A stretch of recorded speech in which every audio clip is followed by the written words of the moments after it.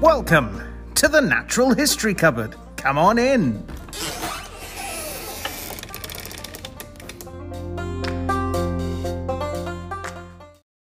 And welcome back to the Natural History Cupboard podcast, the place where the weird and wonderful parts of the natural world come together. I'm your host, Gareth, and with me, as always, is my co-host, Aaron. Aaron, say hi. Hello there. Hello. Right, well, what have you been up to this week in the wilderness, as it were? I've not had a chance to do much this week, to be honest.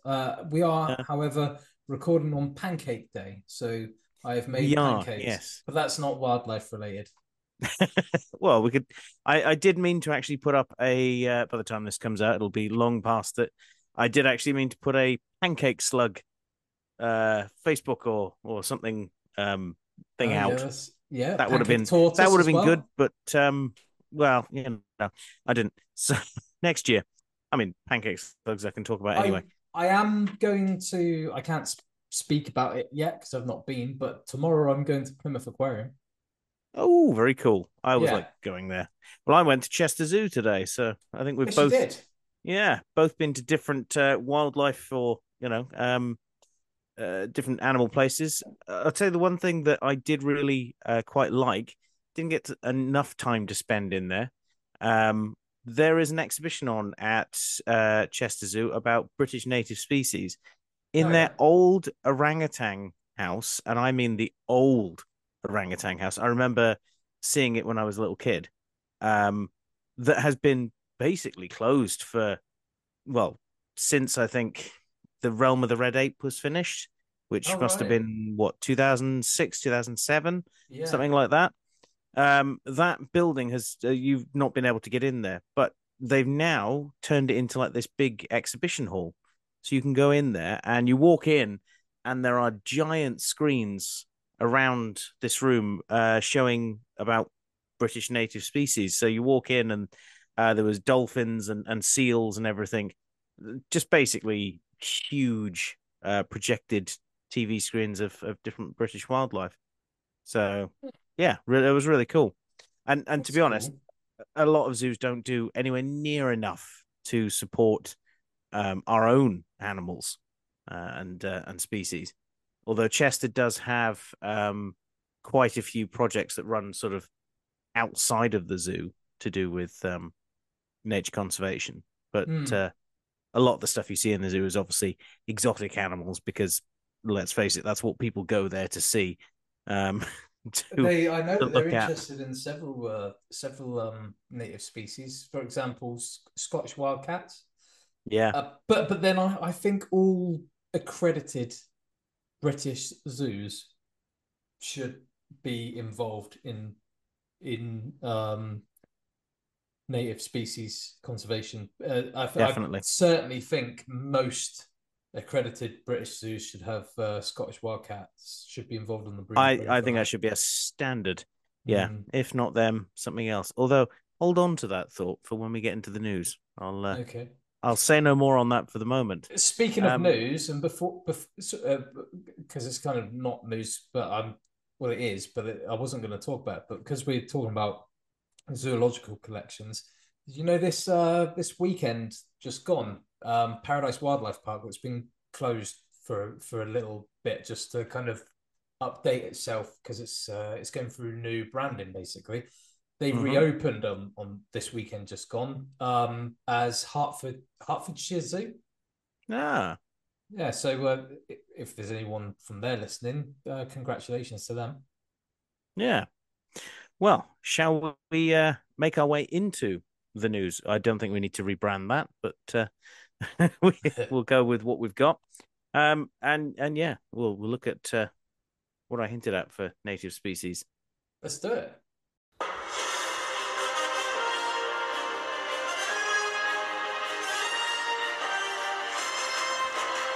It's the news! Right, well, we're into the news for this week. Aaron, what do we got? Well, every week we're inundated with news coming out of the weird and wonderful world of natural sciences. And though we are but a small team, we want you, our fellow cupboard dwellers, to be kept up to date on the good, the bad, and the extraordinary. So let's open up our Natural History Covered newsreel and dive on in. And I'm going to start things off on a bad note this week because, No. yeah. So from One News, New Zealand, I've got nearly 1,000 fur seals found dead in Kaikoura in 5 months. Yeah. So nearly 1,000 fur seals have died along the Kaikoura coastline in the past 5 months, and scientists say it's a result of warm sea temperatures and depleted fish stocks. Post-mortem tests have shown many were baby seals that had starved to death, and further research is being done to work out what exactly was going on at this point. So, yeah, you can only go up from that sort of a headline. Well, actually, it is an up, and at least this is concerning seals too, because this one comes to us from phys.org. Act of altruism observed in bull elephant seal. A paper published by 3 ecologists in the Marine Mammal Science Journal details a world's first observation: a bull elephant seal behaving altruistically. The male, spotted on Point Reyes National Seashore, California, rushed into the sea to save a drowning pup who had allowed the waves to pass his location. The ecologists, Sarah Allen, Matthew Lau, and Sarah Corrie, managed to document the event with their cameras. So that is really cool. Yeah. Is the video footage available, or? I couldn't find it. So I assume it is somewhere, but I couldn't find it. That'd be really interesting to see. It would be. Staying in the water, from Popular Science, although this is ancient water, 3 new ancient shark species have been discovered in Alabama and Kentucky. I did see this. Very cool. Yeah. One with needle-like fangs once stalked a shallow sea that covered the southern US. The pictures they provided of the species called Glycomanius cariforum, which was about 10 to 12 feet long and had a powerful bite. It says it looks a bit like a cross between like a 6-gill shark and a bull shark almost. It's pretty chunky looking. So paleontologists in Kentucky and Alabama have discovered fossils belonging to 3 new ancient shark species. These long dead predatory fish lived during a time when the region was covered in a shallow subtropical sea and a waterway that connected ancient land masses older than Pangaea. And it's through mostly accidental dental discoveries that these fossils have been named, for the simple reason that shark teeth are the main things that tend to fossilize. So, yeah, some new shark species from 325 million year old seaways. Well, we're sticking with the theme of teeth, because back into phys.org, new research discovers adult Komodo dragon teeth are surprisingly similar to those of theropod dinosaurs. A team of researchers working with Toronto Zoo examined teeth shed by Toronto's dragon, Kalat, using histological analysis and CT scans. The findings revealed that adult Komodo dragon dentition share the same strongly recurved structure and serrated cutting edges as dinosaurs, complete with dentine cores. The research opens up avenues to use Komodos as living models for further study into life history and feeding strategies of extinct theropods. Very cool. I mean, if you think about it, they're very similar in their sort of feeding strategy to small theropods like Velociraptor or something, which is I would have thought small pointed teeth that are serrated down each edge to really rip and tear at flesh. So I have good news, finally, from some of my ones. I mean, the shark one wasn't exactly bad news, but this is from the BBC, and it's 3rd humpback whale spotted off Cornish coast. A whale photographed by wildlife surveyors off Cornwall's coast has been confirmed as a different animal to the 2 seen offshore recently. And this is Cornwall Wildlife Trust's Project Sequest Southwest has said that the animal was seen in St. Ives Bay on Thursday by Tash Murch, who took the photo of the whale, which she sent to experts who confirmed it was indeed another whale. So we seem to be having a resurgence of humpback whales in the southwest of the UK. So that's pretty cool. Yeah, well, I was going to say there was one down near St. Ives a couple of weeks ago, and then a week later there was another one just off of southwest Wales. So They're That's back. really interesting. Yeah, well, they're coming back. Yeah, yeah, that's really good. There is actually a website, or there used to be a website. I've not checked for it in a long time, but it actually told you what whales have been spotted where around our coastline, and you'd be impressed with the species that we get around here. It was a really interesting read. But yeah. Jumping on over to live science this time. Temperature inside Chulub crater after dinosaur killing asteroid hit revealed with paleothermometer, which I think is a fantastic concept, a paleothermometer. Um, so a study sampling rocks originating from the apocalyptic crater shows that the formations were there experienced a scorching heat of 330 degrees Celsius. The study, which can be read in the journal PNAS Nexus, further suggests that the impact didn't actually release as much carbon dioxide as previously thought, a factor that could change much of what we know about the following mass extinction. And that is a really interesting point to go on because well, actually, I'm going to leave that because I want to do a video about it on the about the mass extinctions. So we'll Yeah. do that at another time. My final one of the news articles comes from the Independent. Highway bosses to close road for 6 weeks to allow toads, frogs, and newts to cross. Oh, good. Road closures are usually attributed down to potholes and repairs or even police incidents. But in Somerset, highway bosses have stopped traffic to allow frogs, toads, and newts to cross safely across an 800-meter stretch of Charlecombe Lane in the outskirts of Bath, which will be closed from this Monday for a maximum of 6 weeks to allow for one of the country's major toad migration routes. So you know what? That's just really nice to see more than anything. Yeah, that is. Hmm.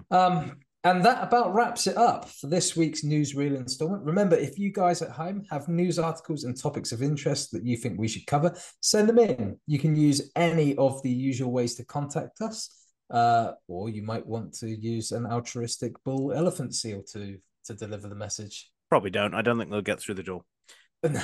And you may see your topic or news article covered here or in our main topic discussion. And with that said, Gareth has this week's main topic. What is it? So, yes, the article I have actually comes from ITVX, which is just ITV News, which is a TV channel in the UK. So, beautiful Wildcats could return to Devon after more than 100 years. This is on several different sites at the moment. Plans to basically, or talking about, and I'm fairly certain we've talked about this in the news before. Yeah, we have. The idea to return Wildcats to Devon, specifically Dartmoor and Exmoor, is moving along. By the sounds of it, could possibly be seen back in England in the near future. The Devon Wildlife Trust is hoping to achieve. So the article itself goes on a little bit about the European wildcat, which they do call them in this, the European wildcat. Myself and Aaron discussed what we would prefer to call them. I myself prefer Scottish wildcat because, let's face it, that's been the stronghold of this species, keeping it alive.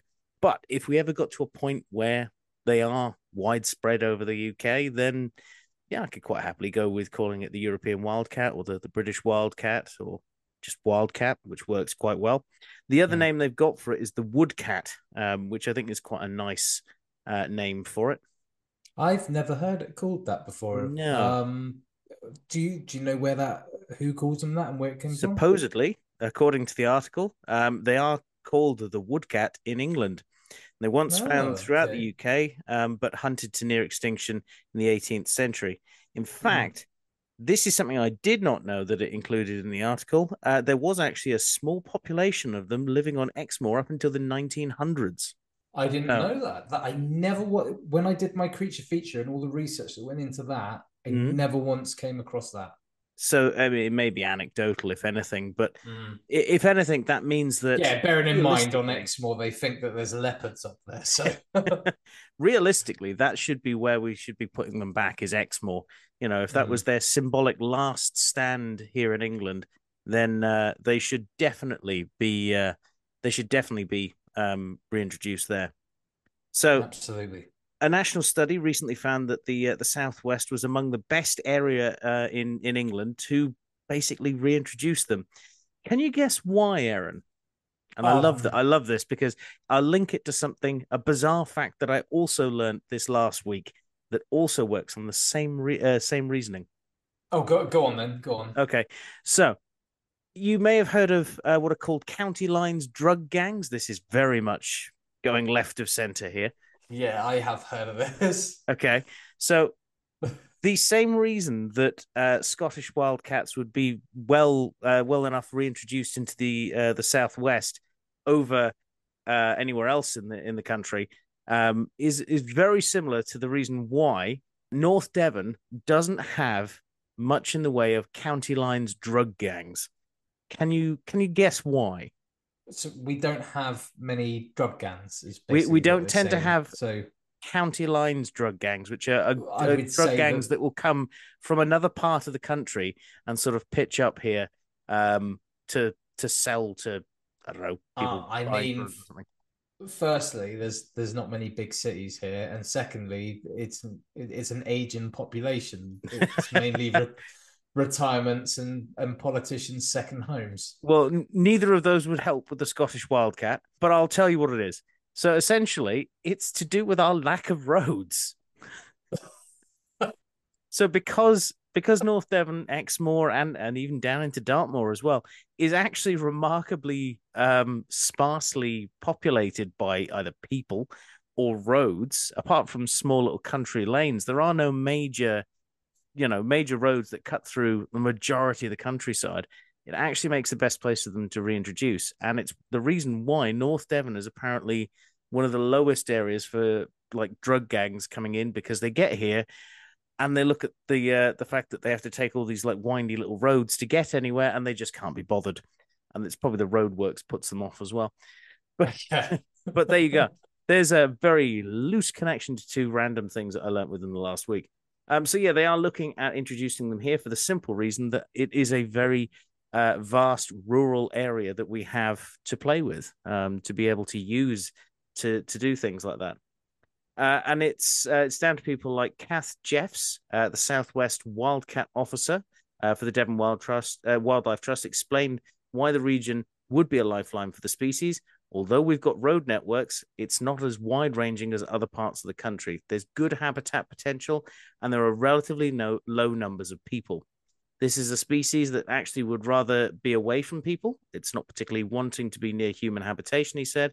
No. The trust is carrying out studies that do include talking to the public to assess the feasibility of reintroducing the wildcats in the Southwest, and also assuring people that measures that keep out foxes from people's farms would also keep out cats as well. So, yeah, everything is Yeah. pretty much right for them here. The biggest problem, and it does touch on that very slightly in this article, which is a little bit of a shame. It doesn't actually talk an awful lot about a lot of the schemes that are going on in mainland Europe to help bolster this species, including Bund, which is the Friends of the Earth Germany. So I'm assuming it's to do with like Bundes, so like between Leipzig and Frankfurt, to reconnect areas of forest. Germany is basically doing an awful lot to help their wild cats. But the biggest threats that these cats face, as they do in Scotland, is finding a mate and breeding with their own kind. The second biggest problem is breeding with, well, domestic cats. Now, Aaron, Yeah. you've got domestic cats. Drew has domestic cats as well. In fact, I know quite a few people who've obviously got domestic cats because, let's face it, cats and dogs are your two main sort of pets that most people have, Hmm. in a lot of ways. The biggest issue I have with domestic cats, and it makes me quite unpopular when I bring out this opinion, but it's having lived in Australia where you see the devastation that feral cats pose to wildlife, is not letting cats out to roam, because they're an animal that either gets hit by cars, attacked by dogs, or attacked by other cats, or gets pregnant, or impregnates another cat, and then you end up with a real issue. my thought should be that cats should have outdoor enclosures, a catio, basically, which a lot of people in Australia are moving towards to basically save native wildlife. The same thing I think should be true for the UK. We should be moving to do that to obviously make sure that we don't end up with cats just roaming around. But the biggest thing we should be doing is to make sure that all cats are neutered or castrated so that we don't end up with this interbreeding. And that's the biggest issue that the wildcats face in Scotland is interbreeding with domestic cats. These hybrids that you end up with aren't as well suited to life in the areas as they are.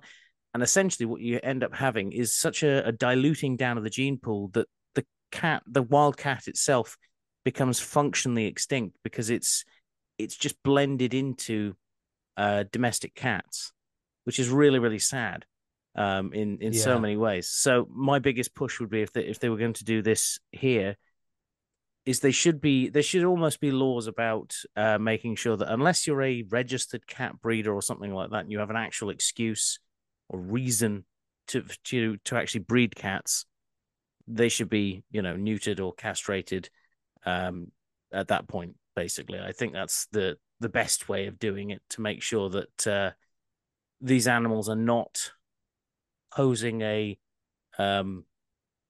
risk, I suppose, to wildcats. To outbreed them.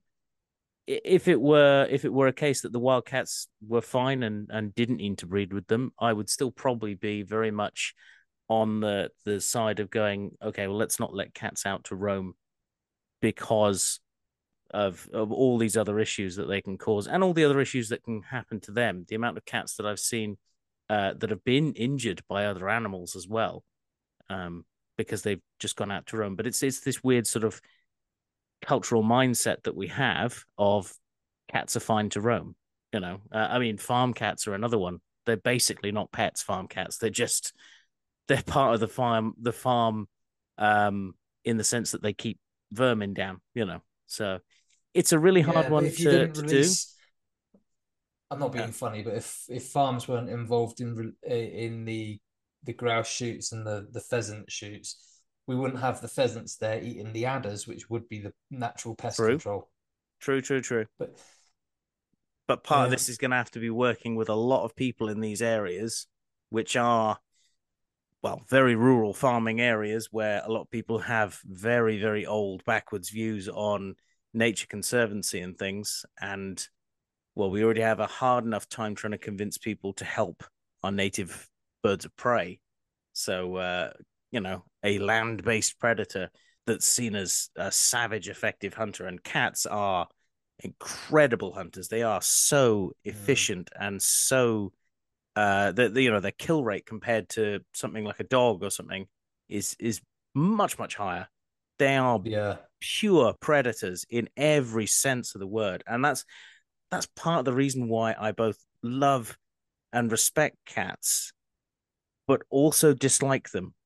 It's this weird sort of duality that I have. I find them utterly fascinating animals because of how well adapted they are to do what they do. But in the wrong environment, cats are an absolute menace and need to be eradicated. So in Australia and New Zealand and any other place in the world where a cat is not meant to be and has been introduced, they are so good at what they do. They can obliterate entire species very, very easily. And I'm very much, we need to think of how we conserve these animals. Yes, we've introduced them and the animal is suffering for our stupidity, but other animals will then suffer because we refuse to do anything about our own stupidity, So it's a really hard one to get people to get on board with. But the idea of confining their cats, castrating as well. A lot of people don't like the idea of that, but yeah, this is where my views on cats and how we deal with them is very, very conflicted in some ways, because like I say, I do really like them. I agree. I do agree. As you say, I've got two cats and Drew has two cats, and at the moment, both of our cats.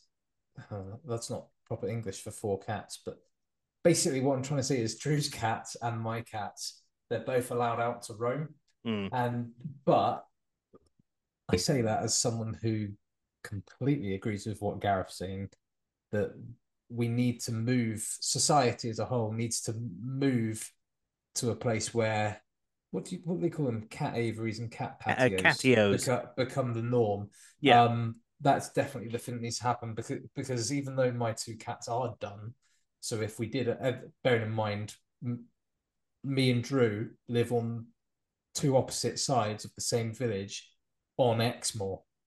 And Yeah. in just in my cul-de-sac alone here, there must be 20 cats that It's roam around. I'm always So surprised by the amount of cats that are around where your house is. yeah, so so my two cats are done. So I'm not too bothered with if there was Scottish Wildcats, the risk to diluting their gene pool, because my cats can't breed. But you can ask Atta, and you can ask other people. Well, you can Gareth can attest this. I've probably spoken to you this about it before. It makes me very uncomfortable when my cat brings in animals, not because I have to Yeah. clean it up, although that is gross. It's When they because bring it what in Gareth half was alive saying. and it rushes off into the house somewhere, that's the Yeah, more irritating thing. it's it's the like you can't train a cat you can train a cat to do anything that a dog can do, but you Mm. can't train animals. I suppose you could with enough time and that, but with a place like Britain where native wildlife is so hard to come across anyway, it would be very, very difficult to train a cat to be selective in its prey, so it's not going after endangered species or vulnerable species, or even to train it to not Yeah. hunt at I mean, all. part of the other Um, issue I have with cats and out to roam and things like that, it's not so much that the cat is doing its natural behavior, because that is what it does.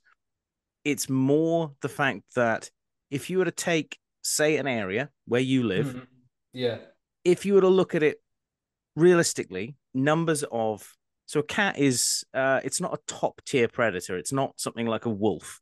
It's sort of second or third tier predator. It's sort of yeah. small enough that it itself could be eaten by something like an eagle or even a fox, if it or a badger if it really wanted to.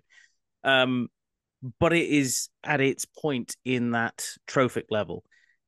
Now, if you were to look at that from a standpoint of the ecology in the area, if you had, you know, a load of mice and small birds, reptiles, those sort of things, you would expect probably five, six cats in that area, in that small selected area. As it is, we end up with something Maybe like even 20, like you less. say. Yeah. So it's the density of which we have. And then think of areas in towns and cities where you'll have, two, 300 cats, and their whole territories reflect this as well. Whereas a farm cat's territory might be 3 or 4 fields worth of roaming to look for things. Mm-hmm. Domestic cats in cities and things, their territories are 2 or 3 gardens, if that, maybe one garden, because of the amount of other cats in the area. Unless you've got, say, a dominant one that is taking a larger portion of the area. But yeah, it's The funny thing is that like, people laugh at me when I say this, but you wouldn't let your dog go out and roam. no, yeah, And the exactly. reason why they're both carnivores, they're both predators. The reason why people find my dog analogy funny is because when they think of letting the dog out, they think of danger to kids and the vulnerable, or danger to livestock and other pets. So Mm, it's only because it affects them directly. yeah, Killing a mouse or a bird or a slow worm doesn't affect them personally, and so they don't care. no, It's not that they no, no. don't care, but they can't relate. Um, so yeah, I have also said that I think that I've come to a place where it just hasn't been. We had our cat, and it wasn't feasible to do the enclosure, and as time's gone on, and I've kind of come to a place where if I can't, if I'm in a place without the ability to have a cat aviary or a cat patio, then these guys will be my last cats. I As mean, much as I love cats, it's just there's got to be a balance. mm, I mean And also, that's you couldn't replace Artemis anyway. Like no. You're the story of me and Artemis Artemis coming across is from one of those Barcelona cats is that is just a step above any other cat I think I've ever met. A cat that will walk with you like a dog to go yeah. for walks and be quite happily just wander along with you. That cat is very, very different. Anyway, I mean, I think we could quite easily go on this quite controversial. I Yeah, say yeah, controversial. It shouldn't be controversial in so many ways, but you talk about people's pets and it becomes, it becomes personal basically. So yeah. it's a hard thing to That's tell. that's why I thought I would just chime in because I am someone who owns cats and loves Mm. cats who I through I would love, various reasons has his cats roaming. yeah, But I'm saying it because it's not a personal thing because not everybody is in a position to do that. We're not in a no, position to be able to have that right now. It's just something to think about in future. Like I say, if I decided to have a cat after Artemis, mm. then It it would have to takes. be done then. I think it takes a cultural shift in a lot of ways to change Yeah. our view on some of these things. And those take a long time to do, to change people's perceptions of how we do things. But it can happen. And by doing small steps like this, making it more popular, more people are more likely to do stuff like that. And to be Mm. honest, weirdly, over the years, I've actually found myself becoming more of a cat person than a dog person. I I think tell it's you what. the fact that a Sorry, go cat on. is quite happy to just sit there and do nothing. I love dogs as well, but having looked after people's cats and that in the past, I'm quite happy with the idea of it just asleep on me and not weighing a ton, and just sitting there and just going scratch me. But yes, I Yeah, wouldn't unless I could actually provide a catio or something. Because to be honest, I wouldn't want the neighbor's cat getting anywhere near it. That thing's awful. I I don't tell you like what, them. Just if you've got, especially if you've got something like a Bengal cat, oh no, um, those I would. Yeah, that would be the one I'd have. yeah, it's a domestic cat, so don't fall for the rubbish that it's No, a wildcat. They are worth so much money, and you're gonna let it out like exactly. getting risked attacked by a fox, a dog, hit by a car. And also Bengal cats are swimmers and climbers. So a Yeah, cat patio or a cat aviary is the perfect way to keep them. yeah, yeah. I mean, yeah, they're all. I mean, I love those ones. I got to look after a friend's one, and its personality was so much more than most cats. Yeah, and They're they are so good. smart. Yeah, but yes, I would not want to for the simple price point of one of those cats want to Yeah. let it out of my sight. So yeah, I mean, anyway, shall we move on into our creature feature, which is a little bit less controversial than me talking about my likes and dislikes with cats. Let's do it. Cool. It's the creature feature. Right. Well, we're into this week's creature feature. Aaron, what are we looking at this week? The way you said that, I thought I was the creature feature. um, Actually, quite a special animal. On this planet we call home, there are 21 species that belong to the cobra family. Our creature feature tonight claims lordship over them all, and yet it's not one of them. This usurper of the cobra crown, as majestic as it is deadly, won its royal title for a route so typical of history's monarchs: conquest. The king cobra is a striking animal to behold, measuring up to 5.59 meters, or about 18 foot for our friends across the pond. This fear-inducing snake is the longest venomous snake on Earth.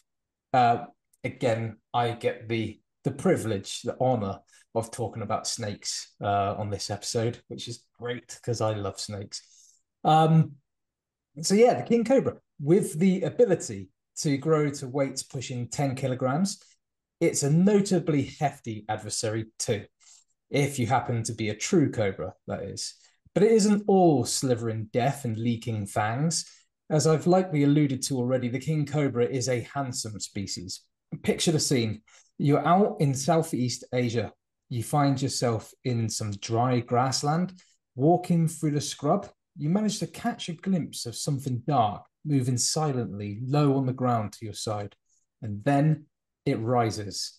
Its robe of scales are olive green with dark contrast in black and white bands, almost chevron-like, pointing up towards the head. The snout is rounded, and in the mouth hide two rows of teeth on the lower jaw, teamed with an upper jaw armed with up to 5 maxillar teeth and the infamous pair of fans. Between these, a blue-black forked tongue slides out, picking up particles in the atmosphere to analyze back in its Jacobson's organ. Just trying to work out what it is that you are, what it is that this snake is staring at. Its eyes are ablaze with fierce golden irises surrounding circular pupils. Threatened, the snake has lifted a third of its body off the ground. It's no small amount at all. Its eyes are locked on yours, its head pointing purposefully towards you, and its body poised, ready to explode to meet you should you attack it.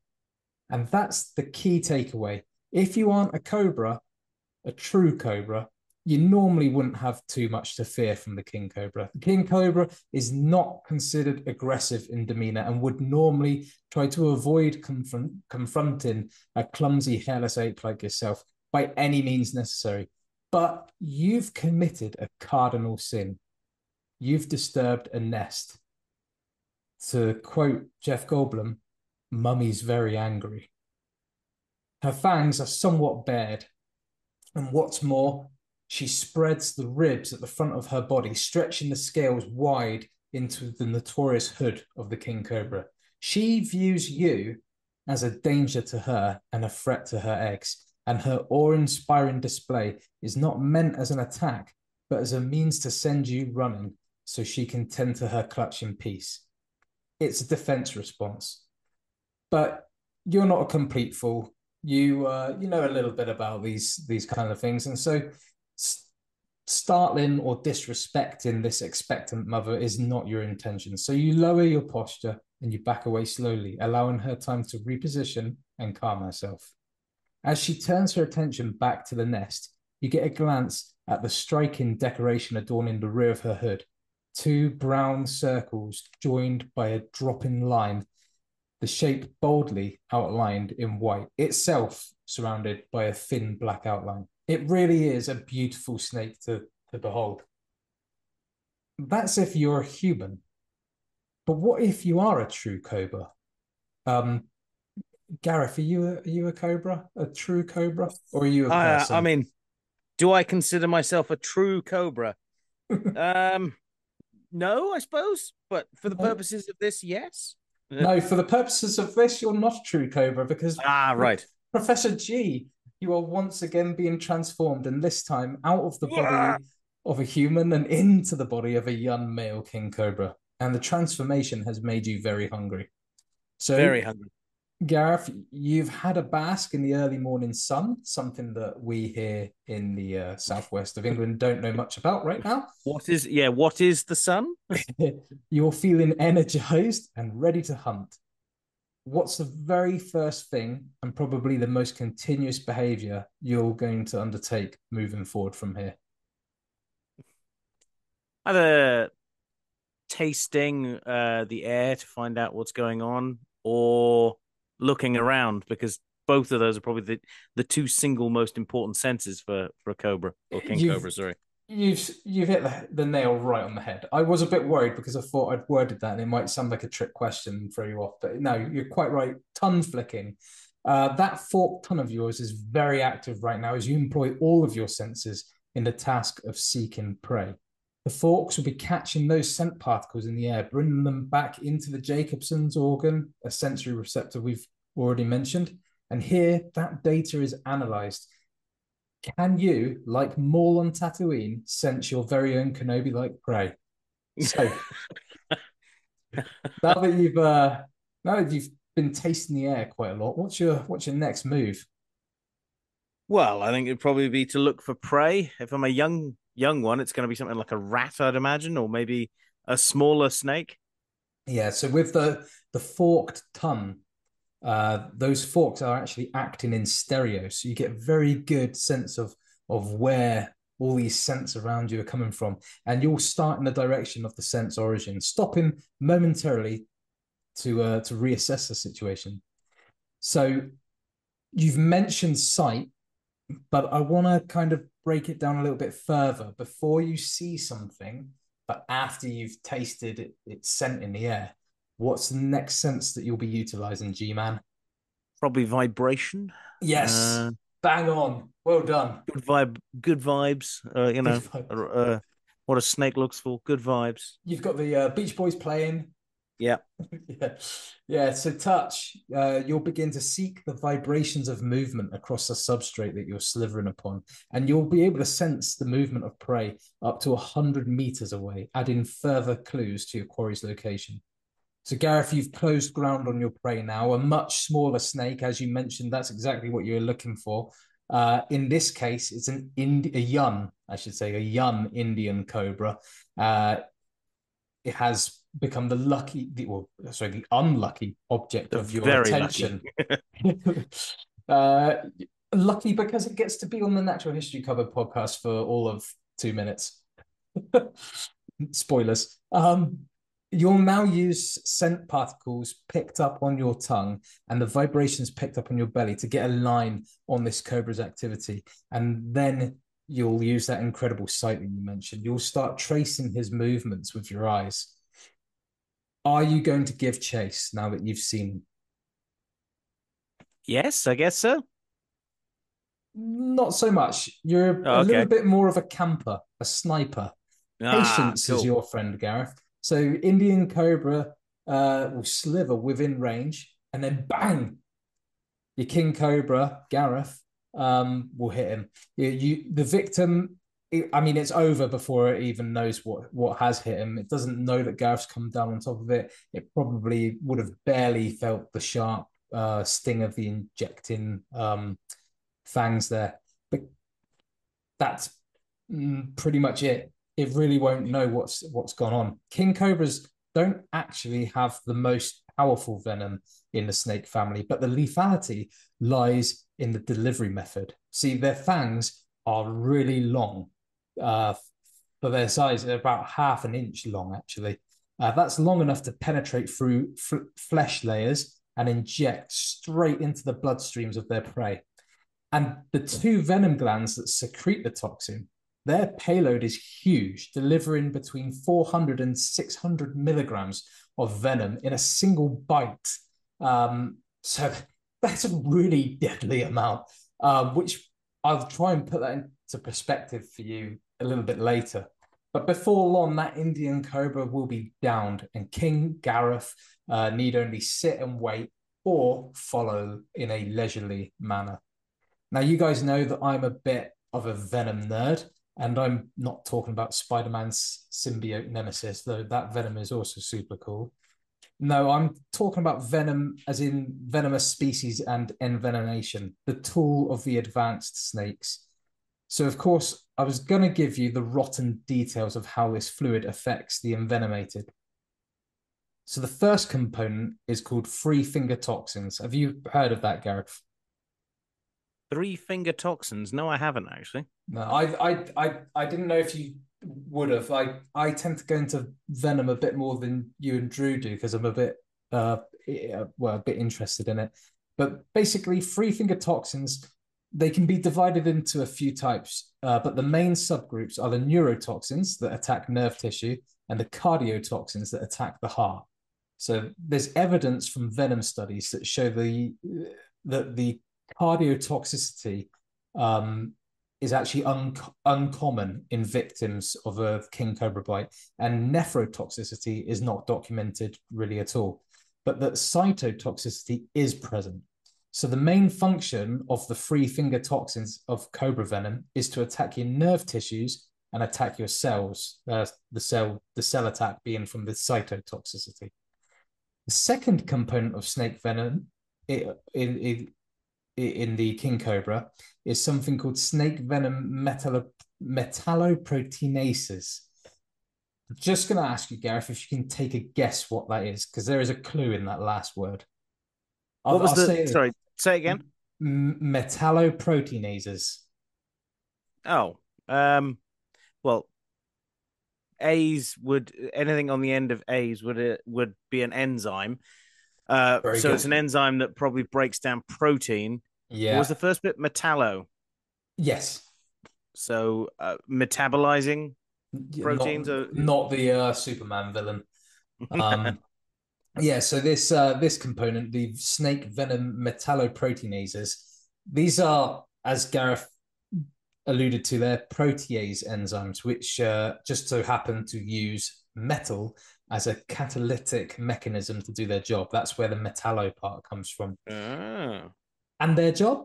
Well, proteases, like we've already mentioned, they are enzymes. Break down your flesh. Exactly. They're intended to break down proteins such as flesh.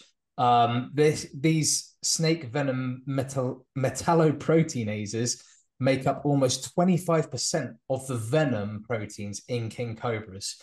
This is a huge leap from the 1% representation that it has in the bites of most true cobras.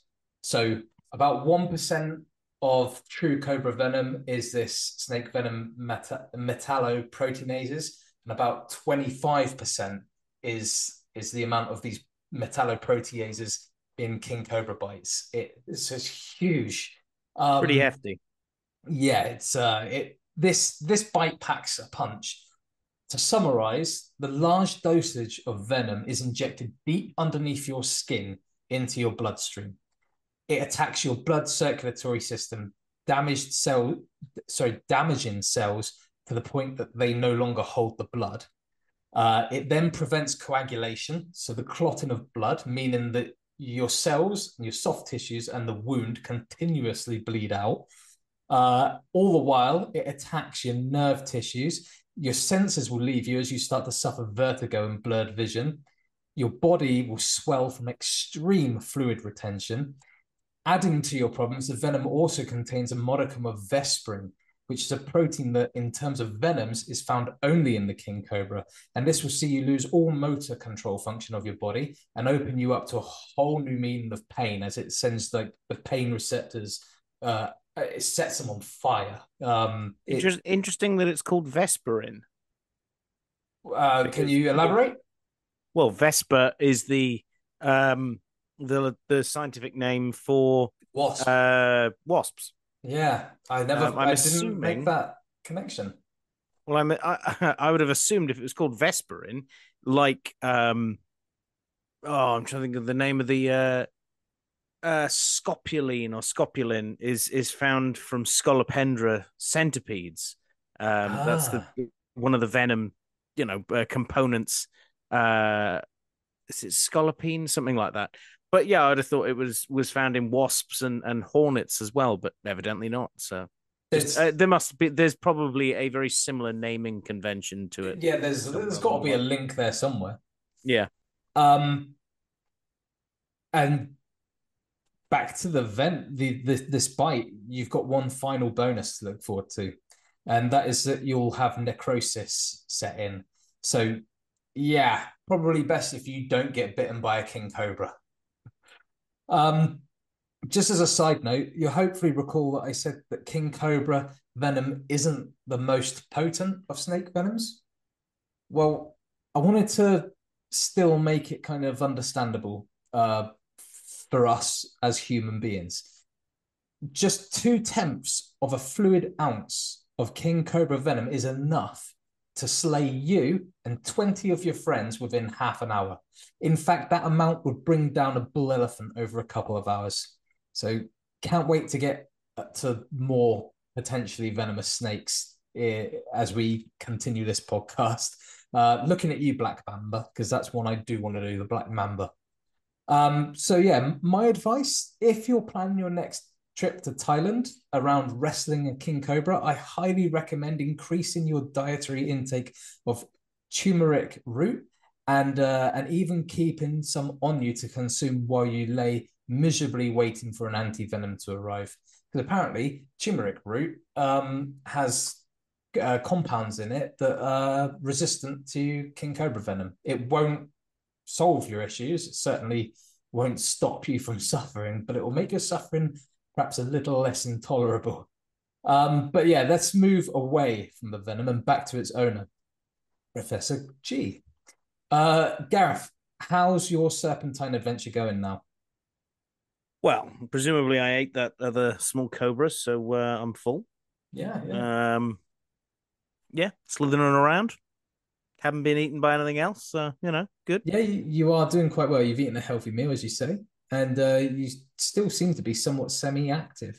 Had you selected bigger prey, as you kind of want to do sometimes, you'll probably follow up with a fast span in a couple months. They can go without food for quite some time, these guys, which is another advantage of being a snake, really. You often will eat and sleep for a long period of time. As it happens, though, you have survival on your mind. You're going to keep moving for the time being. Now, your kind enjoys quite a vast range, spanning much of South Asia, Southeast Asia, and the Indian subcontinent. But as you wander around, your Jacobson's organ can detect no sign of your own species. You are alone, truly. Uh-oh. Despite your large range, threats to king cobra survival have continuously dogged the species. They are now exceptionally hard to find, and coming across one safely and being able to respectfully enjoy observing them would make for one very lucky person indeed. So, Gareth, the story can now go one of two ways. You've come down from a mountainside and found yourself on a border where the forests meet the farms. So which will you choose to enter first, the forest or the farm? I think I'm going to go for the forest. Okay. I'm naturally a bit more wary of farms. That would be me as well. So if you're asking me, I would be more inclined to go to the forest. However, I think a snake would probably be more inclined to go to the farms. But I'm going to play devil's advocate on this one. Just go for the forest. You're going to go for the forest? Yep. Is that your final answer? It's my final answer. I'll be dead in a minute, I know, but You've entered the forest first. Navigating your way through the undergrowth, you quickly come to a thinning of the trees. Here, less than a kilometer away from the border with the farm, vast deforestation has occurred. You slowly and deliberately track your way along the tree line, but you're caught up by one of those hairless apes, shoved into a sack amid a raucous level of shouting, and your world goes dark forever. wonderful. Wonderful. I knew I'd die. I knew I'd die. But we're going to jump over to Earth 616 now, where Gareth chose to go to the farm. So Earth 616, Gareth, has entered the farm. Slowly, you navigate the edges of. Sorry, Gareth. It's just every time we do this. Every time. I know. Every time. To be honest, You end you up putting in a dying. farm in there just makes me think, nah, that's a trick. I'm not going for the obvious. Oh, wait. You could have said you enter the forest. There is a road running through it. You get run over. An eagle swoops down and grabs you away. A tiger lands on you. An elephant steps on you. Any of these things could have happened to have killed me. I reckon you've just rigged it. It's just every time. It is a little bit rigged. You catch pneumonia and die. A spaceship lands and Exactly. lands and you die. I'm sorry. Right. Oh dear. This is why I always hated those Goosebumps choose your own adventure book, because I'd always end up like, you went into the cupboard. Oh, and the monster got you. Great. Okay. Oh dear. So, Anyway, back to Earth 616, Gareth. just to inform everybody a bit of backstory about Earth 616, Gareth. He has basically led life all the exact same way from hatching all the way up to his to having That decision. his how you've had your Indian cobra meal. Everything is exactly as before. You find yourself at the same kind of fork in your fate, the forest or the farm. This time Earth 616, Gareth has chosen to enter the farm. And slowly you navigate the edges of bush or move along in the shade of the buildings. You round the corner and you find it's a livestock farm. Well, livestock means grains, and feed grains mean rodents, and rodents means snakes, and snakes, well, snakes means all you can eat buffet. So, but you've not long just eaten, so you're not really looking for food, and you continue onwards. Suddenly, your Jacobson's organ starts firing up. More king cobras. Across the track from your position, two very healthy looking specimens lie roughly 15 meters away from each other. You can move up the track, Gareth, or you can move down the track. Which Doesn't way are you matter because heading? as I go on the track, a combine harvester runs me over. um, I'll go up the track. Why not? Go towards them. You're going up track, are you? That was towards them, wasn't it? Well, they're 15 meters away. One's kind of down track from you, the other's kind of up track from you. Let's go up the track. Let's roll a d20, see what happens. Cool. So you've decided to sliver up the track and you've met a male. The two of you size each other up, and then one by one, you rise up, again, lifting that front third of your body length off the ground. And then battle is initiated. But don't worry, Gareth. This isn't a real battle. It's more like a WWE wrestling match, more for show and ritual, and you don't wish to hurt each other. But if wrestling was done with no arms. If wrestling was done with no arms and no legs, and if you had two knives dipped in poison that that you weren't allowed to use. I could have made it more interesting, actually, but fair enough. It is more ritualistic, and like I say, you don't want to hurt each other. There's not many of you around, but the victor will be the one who pins the other's head to the ground, and on this occasion, it's you. You've won the day. Earth 616 has not only made the right decision in Forest or Farm, but he's also beaten a rival. Now, you start the sliver down track and you meet the other one. The other one is a female. Tongue flicking to inform the Jacobson's organ will now kick into hyper gear as you both assess each other's worthiness. This will be followed by our male, Gareth, nudging the female along her body. The nudging will soon become mutual body rubbing before the male attempts to impress his mate, essentially basically becoming, look at how well I can wrap my entire body around yours. Almost like bullying, I suppose. If this dance is successful, the female will allow copulation and they will mate. Unfortunately, you're interrupted. Panicked voices and heavy footsteps are racing up the track towards you. You turn to see men carrying a sack. Again with the sack. You turn back to realize you're alone again. The female's gone. You turn back towards the men to find that the male further up has been caught, bunged into that sack, and his world went dark forever. Unfortunately, the king cobra is listed as vulnerable. Deforestation, fragmentation, and loss of habitat are the major concerns, but so too is poaching for the illegal trade in wildlife, or as a meat resource, or unfortunately, still to this day, for witch doctors. Added to this is, of course, human-snake conflict. Where there's fear of an animal, there's always persecution of that animal.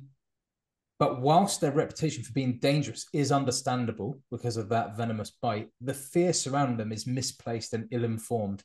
They are unique among snakes, displaying a behavioral complexity and an intelligence rarely seen among their peers. They are, as I have stated, really beautiful. And considering the entire, I can't think of a single ugly snake. That really is saying something. And yeah, I don't think there is. They're all pretty in their own way. They are all very pretty. I think the most beautiful one is one I covered last year. I did Gaboon Viper, or the year before. Last year, I think. Yeah. Gaboon Vipers are stunning. But yeah, these guys are extremely beautiful snakes, and they themselves are frightened.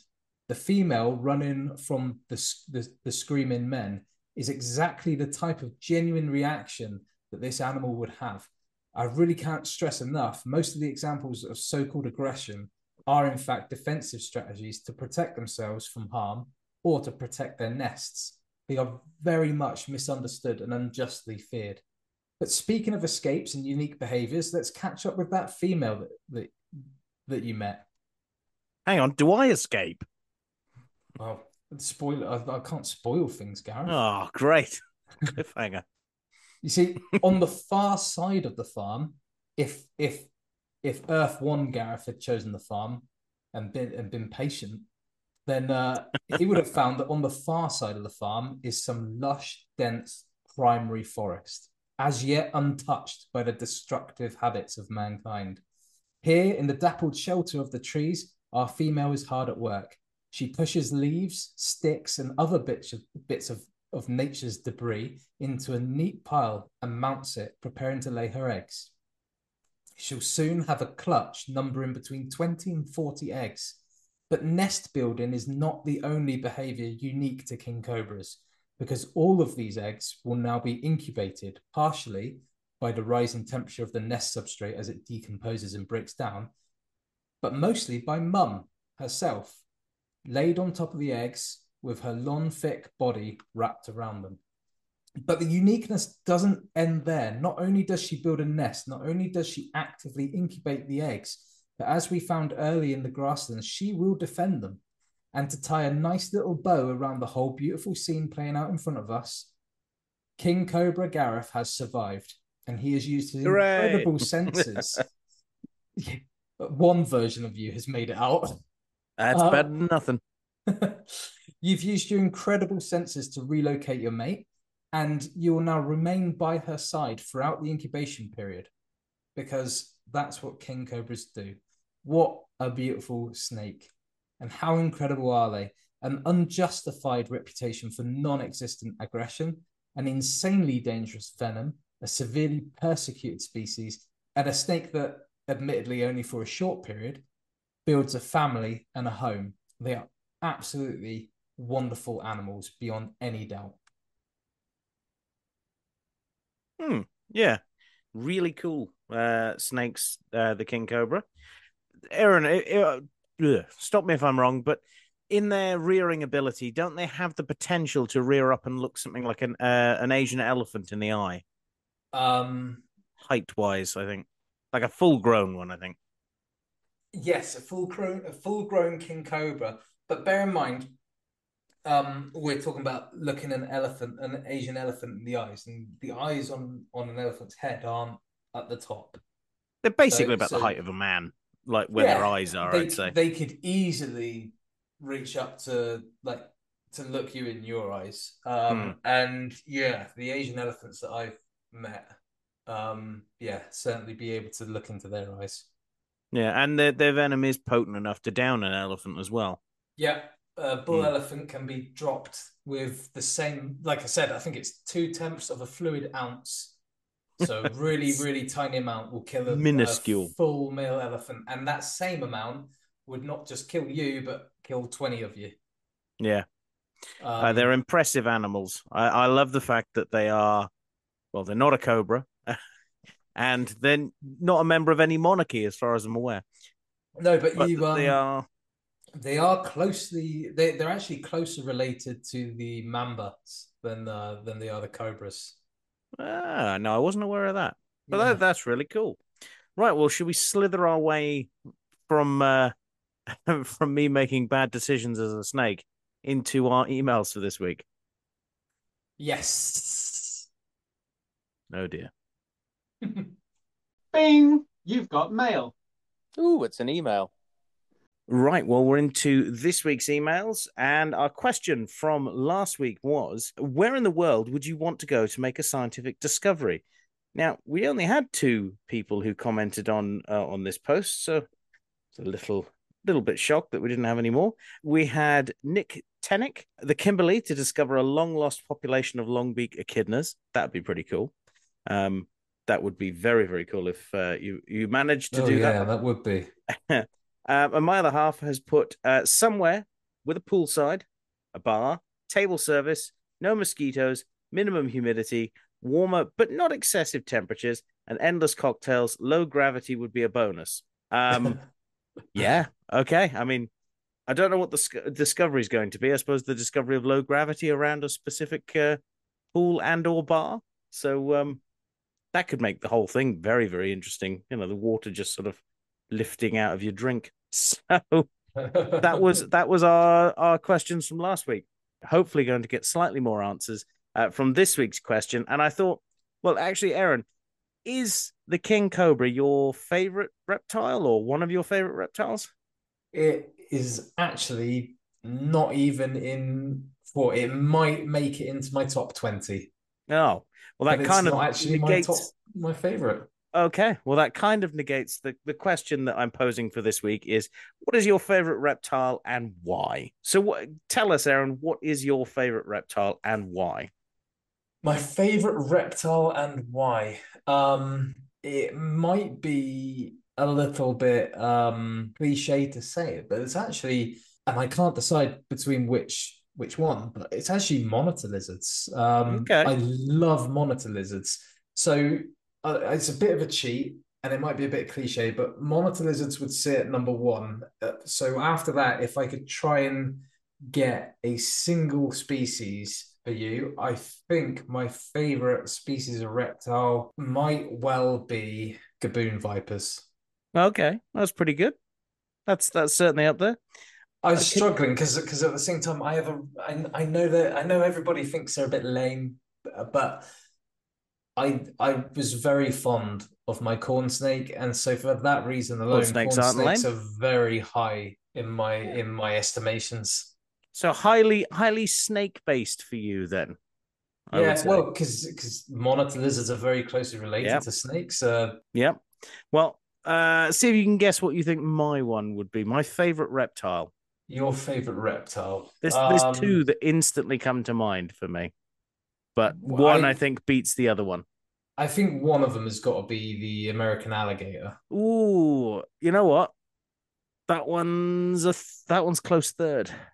Another one that I think would be high up your list, if not number one, then certainly high up your list. I think is Tuatara. Whatever would give you that idea as he pulls his shirt up so that Aaron can see the shirt that he's currently wearing. Not a shameless plug or anything, but yeah, let's do a shameless plug of the fact that I am wearing my Natural History Cupboard podcast t-shirt of a Tuatara, available in various different colors from our T-Mill shop. Whereas Aaron is wearing his favorite reptile-based t-shirt. It's a T-Rex. I was going to Also say that would be from our fantastic my T-Mill. number three. So yes, if you want to get one of those, they're on our fantastic Team Hill shop. That was nicely slotted in there, wasn't Yeah, it? Yeah. So my first, I think, would be Tuatara because they're just such an absolutely awesome reptile. they're very cool. In fact, go back and listen to the episode on Tuataras that we did, because that will explain everything about the fact that they're not a lizard, even though they look like one. My second probably goes to the saltwater crocodile because they're just such an awesome reptile. Yeah. Also, Saltwater would be high up for me too. go back and listen to our saltwater crocodile episode that Aaron did quite a while back, actually, that one. Yeah. And then third, yeah, it has to go to the American alligator, which is a lot more recent. Oh, look, these are all ones It's only covered 2 weeks ago. Yeah, something like that. Yeah. So American alligator, absolutely amazing. But I mean, I really like tortoises as well. Turtles. There's so many possible options to choose. One A that I favorite overlooked is reptile. the sea kraits. Ah, yeah, they're Snakes quite that cool. evolved to live in the sea, and they've got the flattened blade-like tail to help them paddle Yep. through the water. Oh, amazing animal. Yeah. Absolutely stunning creatures. So yes, dear listeners, if you want to tell us what your favorite reptile is, you may even have one as a pet. There are quite a few people who've got some truly amazing pet reptiles all throughout the world. But you can do that by sending that in on our Facebook page, and linking neatly to that as well would be the fact that I would also include, go and check out our T-Mill store as well, where you can get T-shirts of some of those fantastic creatures. Also, I think it's worth pointing out as well, if you were listening last week, we alluded to the fact that we are going to be appearing at the Barnstable Library on the 12th. On April the 13th. Why do I keep saying the 12th? You do keep saying the 12th. Yeah, listen to Aaron. He knows the dates. On April 13th, we'll be taking a dive in metaphorical terms, because there was no way on earth either of us are going to go diving in the rivers around here at the moment. It's far too cold to talk about the River Tor and all the wildlife that you expect to find along its course, from the very start to the very end, where it joins the sea. So, if you are in the area and are around for that on the 13th, not the 12th, listen to Aaron. Then feel free to try and book a ticket from the library and join us there for our first attempt at a live show in front of actual people. Normally, it's just in front of a kitchen or something like that. Yes, yes, it is. And two cats happen to be my audience, and they're both asleep. So I hope I haven't had the same effect on our listeners. Oh dear. But that brings us as well neatly to mentioning our Patreons. Aaron, who are our Patreons? Our Patreons are lovely Patreons who support us so kindly. They are as follows.